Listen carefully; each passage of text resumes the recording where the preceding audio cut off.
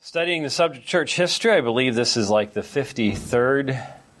So we've now set a new record for how many sessions we have gone through in church history. We did this back in the 90s. We did 52 sessions. And so we are now heading into uncharted territory, which makes you the most patient folks that we've had so far. But we are looking right now at the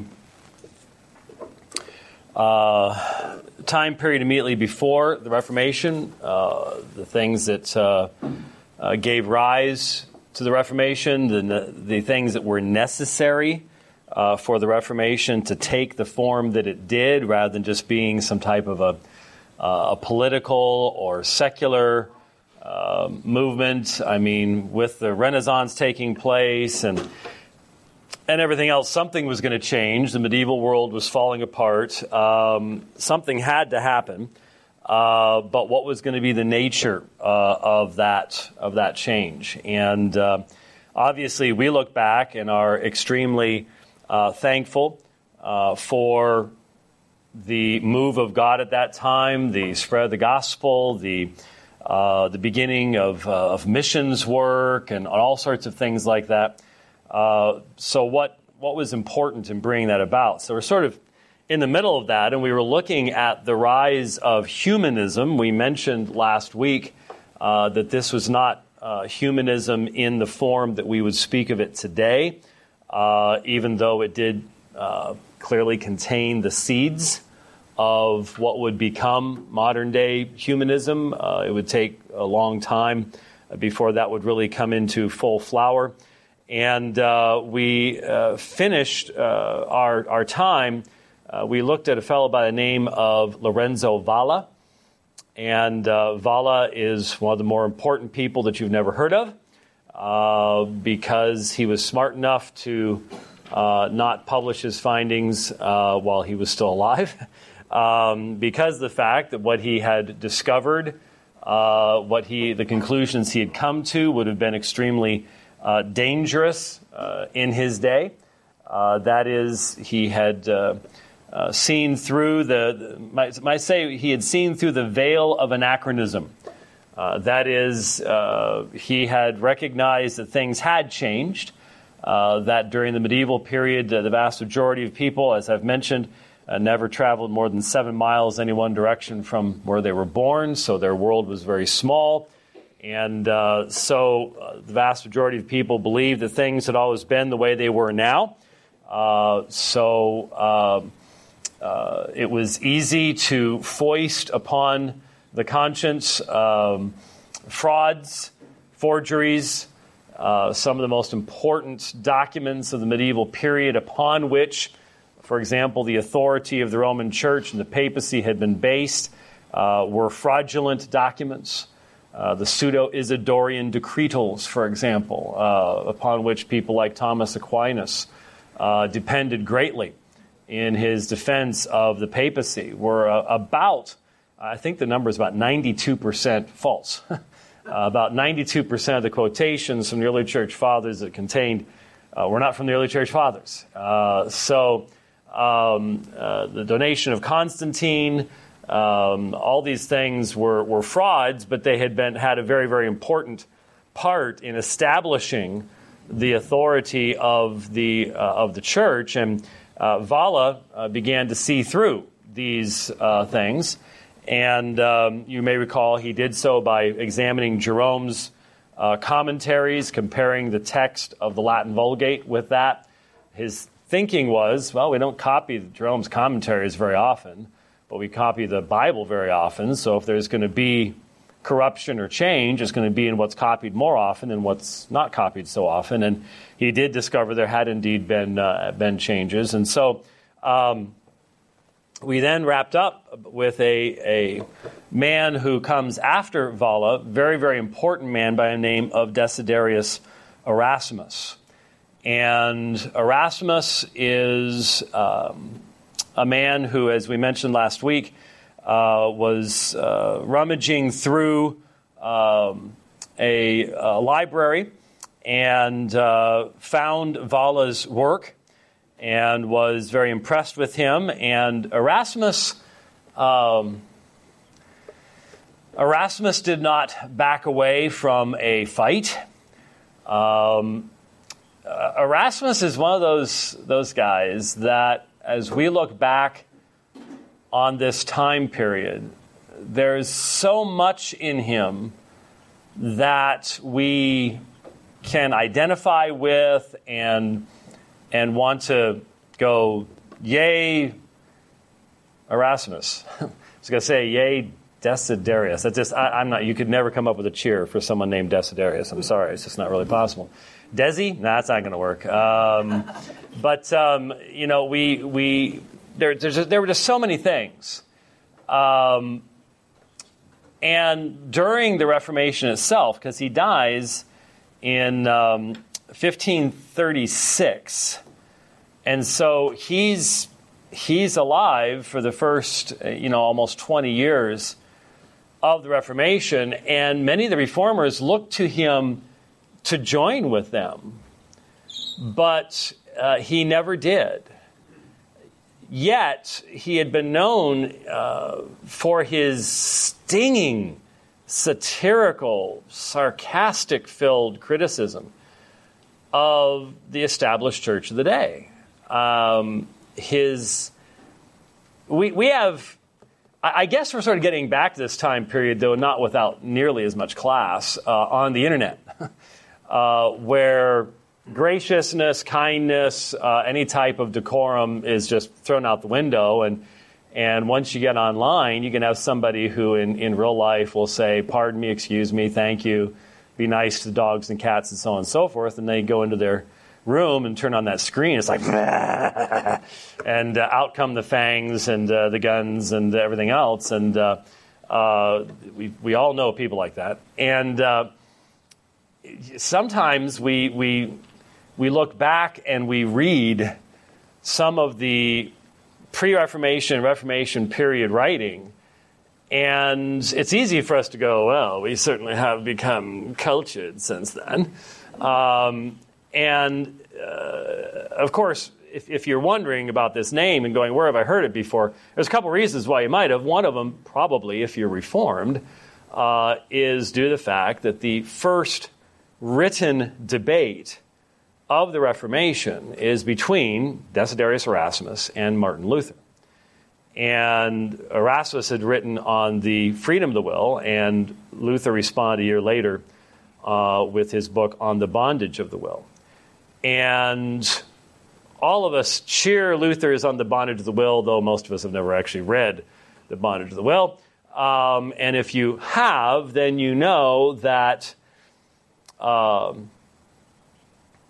Luther will on one page be speaking of Erasmus's tremendous ability with the language and his great intelligence and his study and so on and so forth. The next page over will say something along the lines of, it's difficult for me to respond to what you have said on this point because it is of the level of the stupidity of slopping hogs.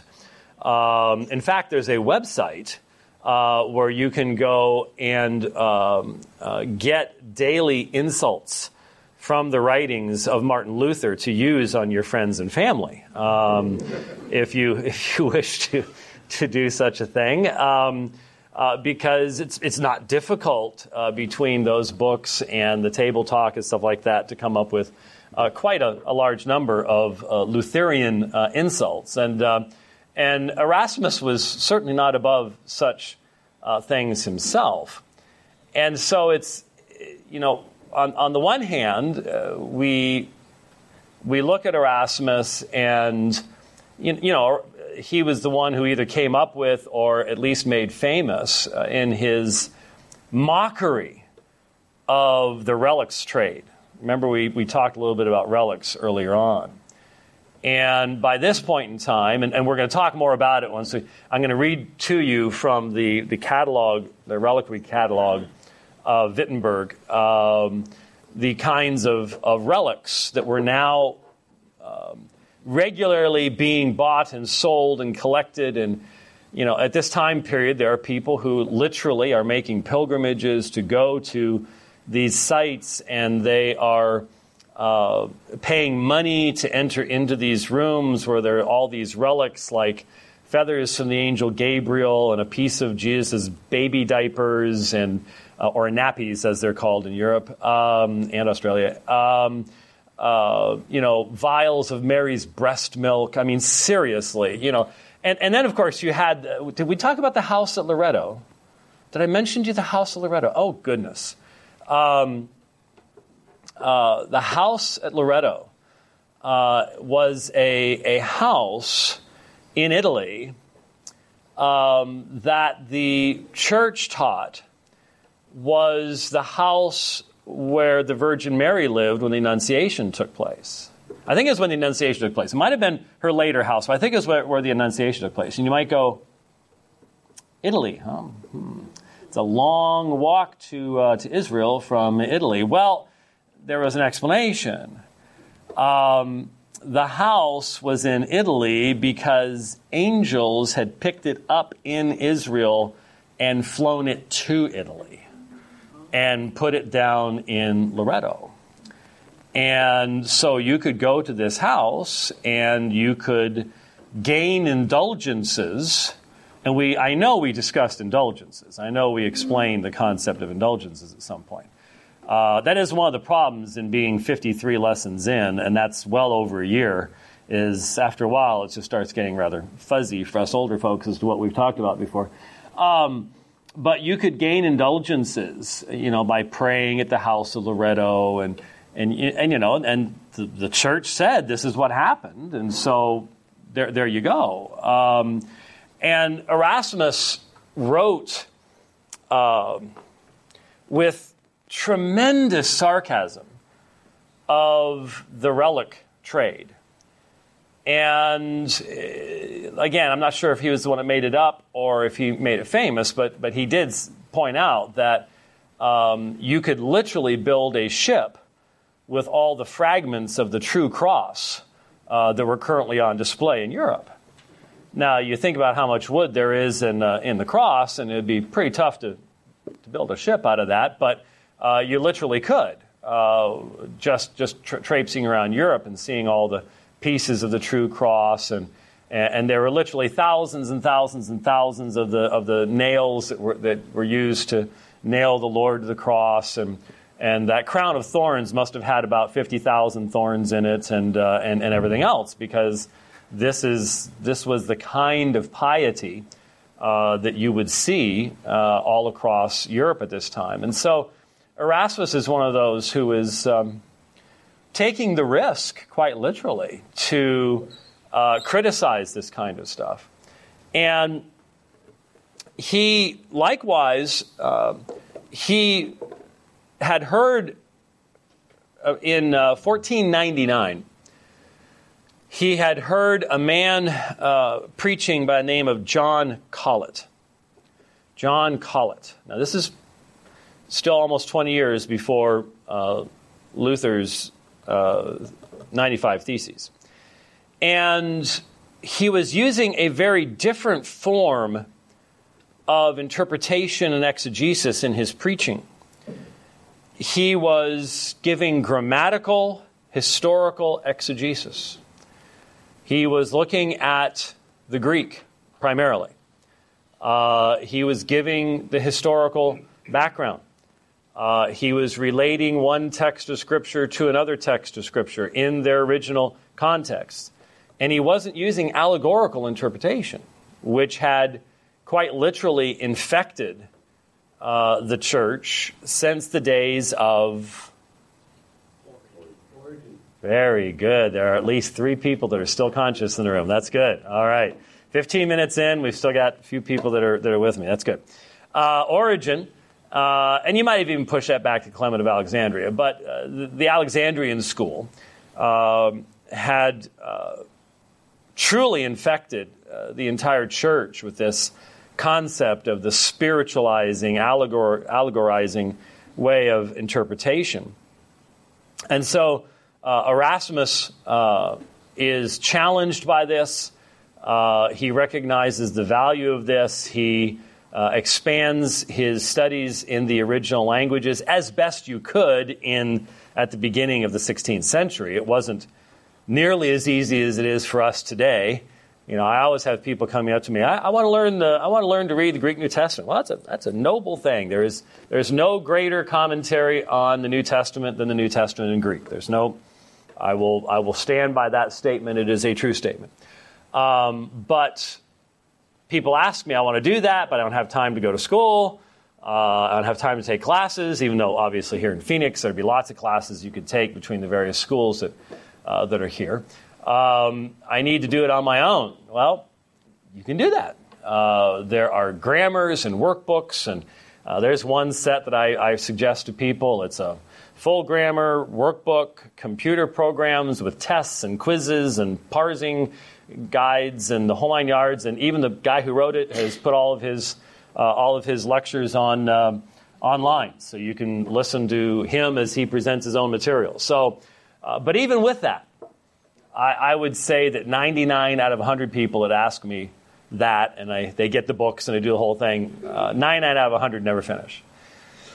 So it was a lot tougher back then.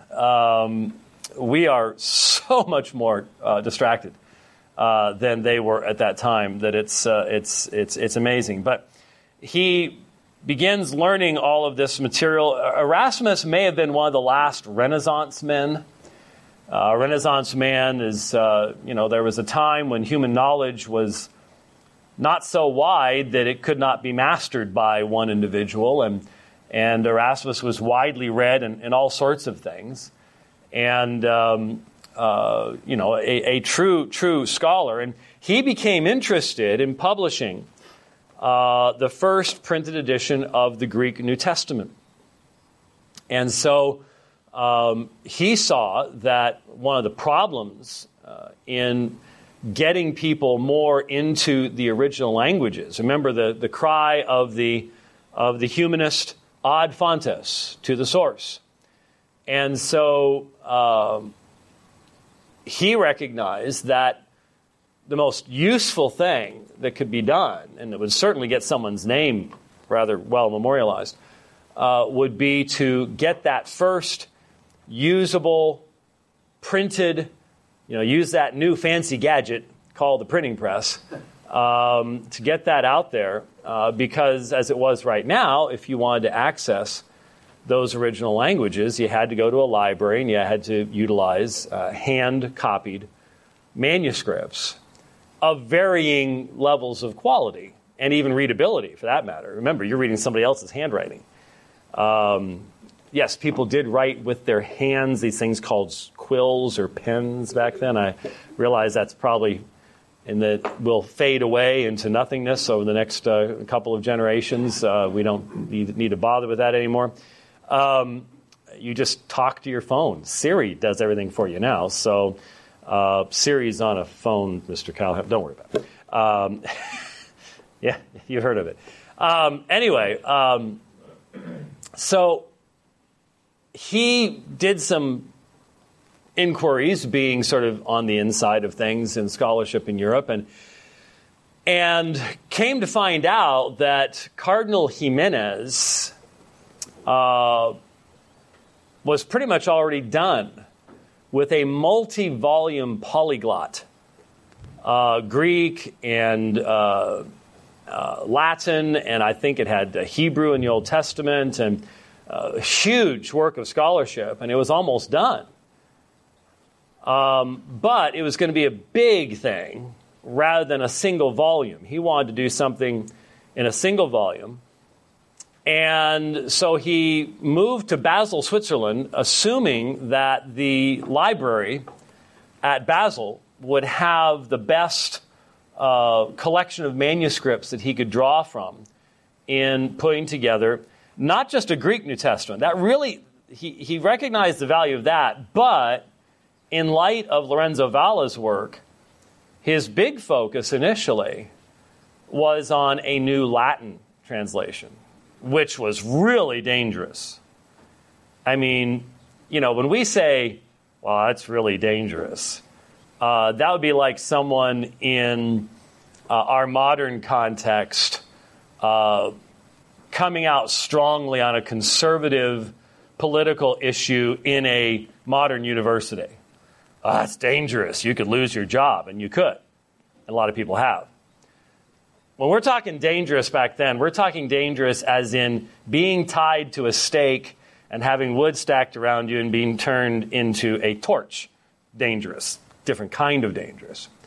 And even though that may be coming to a university campus near you in not too distant future either. But that was his first focus. But he wanted to have the Greek there as well. Again, that ad fontes idea.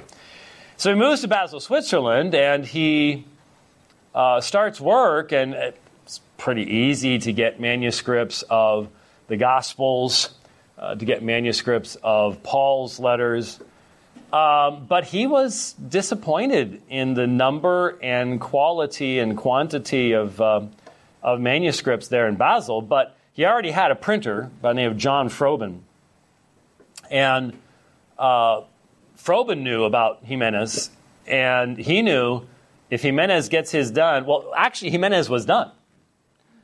What they were waiting for was papal approval, because in those days, you didn't publish anything that didn't have the papal stamp of approval on it.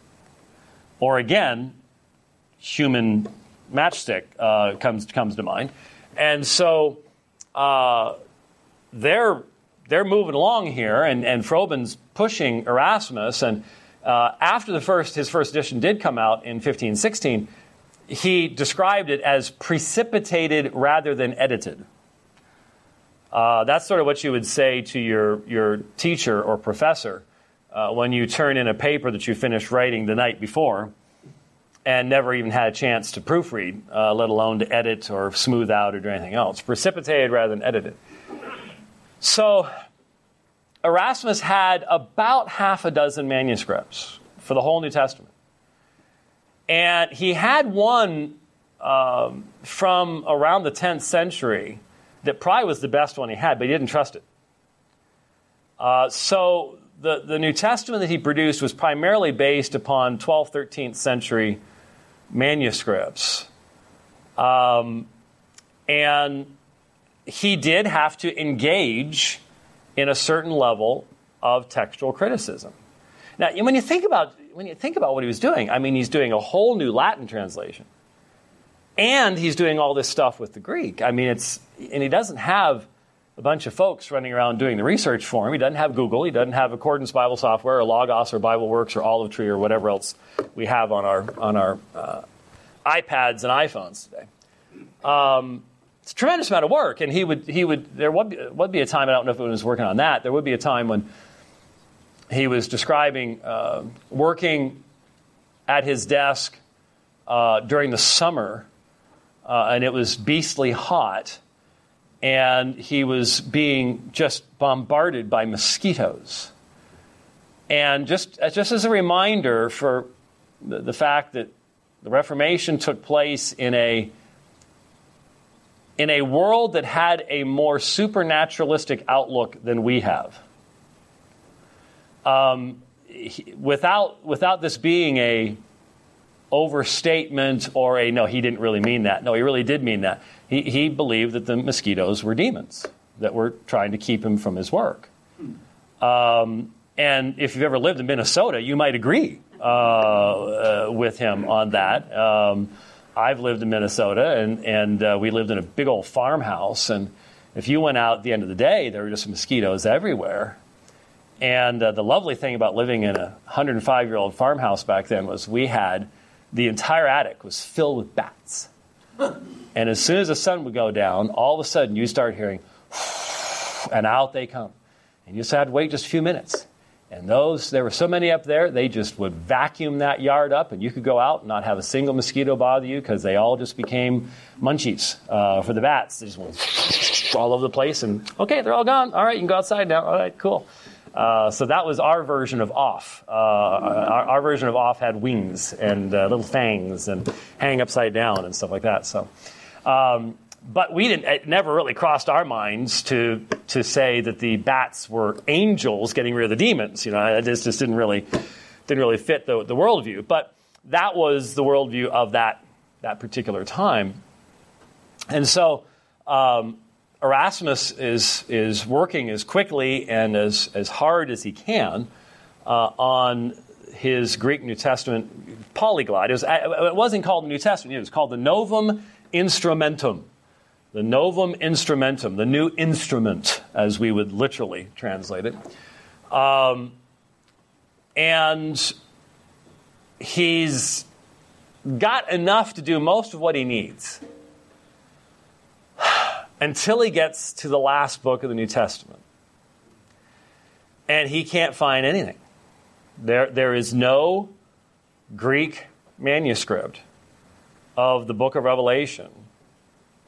And by the way, it is not the book of Revelations. Please, thank you. Just like it's not Psalms 110, it's Psalm 110. Just two of my little pet peeves. I've been listening to all this scripture memory music recently, and it just, every time they go, Psalms 102, I just want to drive off the road or something like that. No, it's Psalm 102. Anyway, he can't find anything. And so finally, he borrows from a friend of his, a man by the name of Johannes Reuchlin, who himself's a fascinating fellow. Reuchlin wrote one of the first Hebrew grammars for Christians. Yes. How do you spell that guy's name? Like it sounds. Oh, that's not easy. Reuchlin. See, Kelly is not here to bug me about writing on the boards. So we do have a Mrs. White, but she's not bugging me about writing on the boards. So I can get away with it. Johannes Reuchlin, John Reuchlin. Reuchlin was a really fascinating guy because he wanted to learn Hebrew. And so he somehow convinced a Jewish rabbi, because this Jewish rabbi must have been either very brave or needed money, one of the two, to meet with him at night and teach him Hebrew. Because for a Jewish rabbi to teach a Christian Hebrew automatically meant the death sentence. Automatic death sentence. The Inquisition is still quite active at this point in time. And so Reuchlin writes one of the first Hebrew grammars that's then very helpful for others who are learning that language. But part of the reason he wanted to do that is he was into Kabbalism. The sort of Jewish, mystical, numerological, magical weirdness. What was that singer's name from back in my generation? Madonna, thank you. Madonna got into that stuff. I wouldn't have wanted to be the only one in the room to remember that name. But everyone's looking at you. Ooh, know about Madonna, huh? Okay. He was into the same type of stuff. And that was part of his motivation. So, it's real easy for us. We got to be really careful. We can't give in to the temptation to sterilize things and go, yeah, well, remember Johannes Reuchlin, and he helped us learn Hebrew, and then not go, and part of the reason he was into this really weird Jewish, magical, strange stuff. But Reuchlin was known to Erasmus, and so Erasmus is like floundering around. I can't decanonize the book of Revelation here. I can't put out a New Testament. It's only got 26 books in it. What am I going to do? And so Reuchlin has a Latin commentary on the book. And the Latin commentary has the Greek of the book of Revelation in it, interspersed in the commentary. And so that's what Erasmus has to use for his first edition. And so he literally has to sit there and read through the commentary and extract the Greek from the commentary to come up with the Greek for the book of Revelation. Now, I think I've mentioned to you before, the book of Revelation has a pretty interesting textual history to begin with. We mentioned early on that it struggled for acceptance in the canon of the wider church, and there were a number of places where it simply wasn't accepted early on. And as a result, of all the New Testament books, the book that we have the fewest ancient manuscripts of is the book of Revelation. And I know I've told you in the past, may not have been a part of this particular series, but it is fascinating to me that we only have two very fragmentary papyri, made of papyrus copies of the book of Revelation. And what is really, really interesting about that is that in that book, chapter 13, you have the giving of the number of the beast. And we all know what the number of the beast is, right? 616. Shut up. And what's really, really interesting, and if you have any questions about this, obviously Sean wants to talk to you after class to talk to you about the significance of this. But the two early papyri manuscripts of the book of Revelation both have as the number of the beast 616, not 666. And so if you have any questions whatsoever about what that means, do not ask either Pastor Fry or myself. Sean has volunteered to spend the entire afternoon with you here discussing that if you would like. Anyway,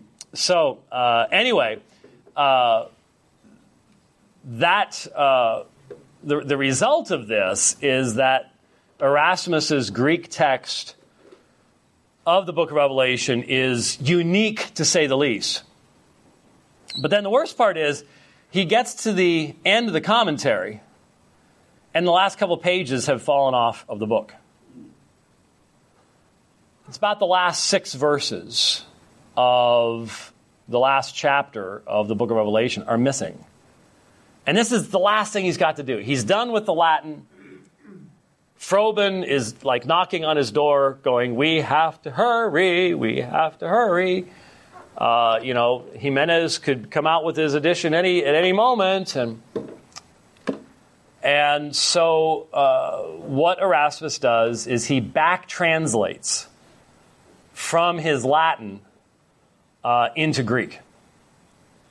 And he does a wonderful job. I can't hardly think of any living scholar today that would be able to do as well as Erasmus did. He did a great job, but he created a number of readings that had never appeared in a Greek manuscript of the book of Revelation ever before. And what's fascinating is even, he ended up doing 5 editions. The first was in 1516, the last was 1535. Widely distributed, extremely important. But he never did much repair in the book of Revelation, even though he had plenty of time later on. It just wasn't the most popular book.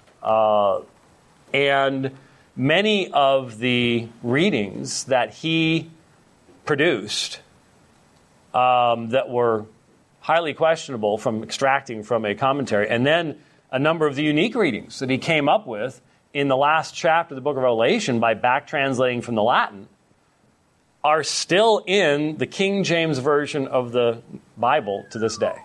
They're sitting right there in the Bible that you have on your table in front of you. Because the King James and then the New King James are both based upon what is called the Textus Receptus, or the TR. And the TR, there is a very strong movement amongst Reformed people today, including Reformed Baptists. To go back to the TR, there is no one TR. That's one of the problems. I did a debate book with Doug Wilson last year on this issue. And one of the questions that I asked him was, okay, if you're going to say this is the inspired inerrant text that we must utilize over against any of the modern texts, the current standard modern text in Christian scholarship, including all the Reformed seminaries and stuff like that, is the UBS 5th edition or the Nestle Aland 28th edition. They're the same, all the same wording, just different paragraph divisions and punctuation. If you're going to say we can't use those, we have to use TR, which one? Because Erasmus has 5 editions. Each one's different than the other. Then Calvin's printer, a man, and his Latin name was Stephanus. His actual name was Robert Estienne. He put out a couple of editions. Most popular was the 1550 edition. And I think I have brought my 1550 in. I have a 1550 Stephanus, not a facsimile. It's a 1550 Stephanus. It was donated to the ministry in 2010. It's worth $35,000. So I don't carry it around much, don't leave it in the car, things like that. But it's still in great shape to this day. It's amazing. The paper they used back then, so much better than the paper we use today and stuff. They actually printed books to last back then. But you've got the 1550 Stephanus, and then you've got 1598 Beza, Theodore Beza, Calvin's successor at the school in Geneva, as pastor in Geneva. Theodore Beza did an edition in 1598. Those 7 editions, 5 of Erasmus, Stephanus, and Beza, were the printed editions that the King James translators used to translate the New Testament. They didn't use Greek manuscripts, they used the printed editions. But they're all different from one another. So the scholars of the King James had to make choices when those differed from one another. So they were doing what's called textual criticism.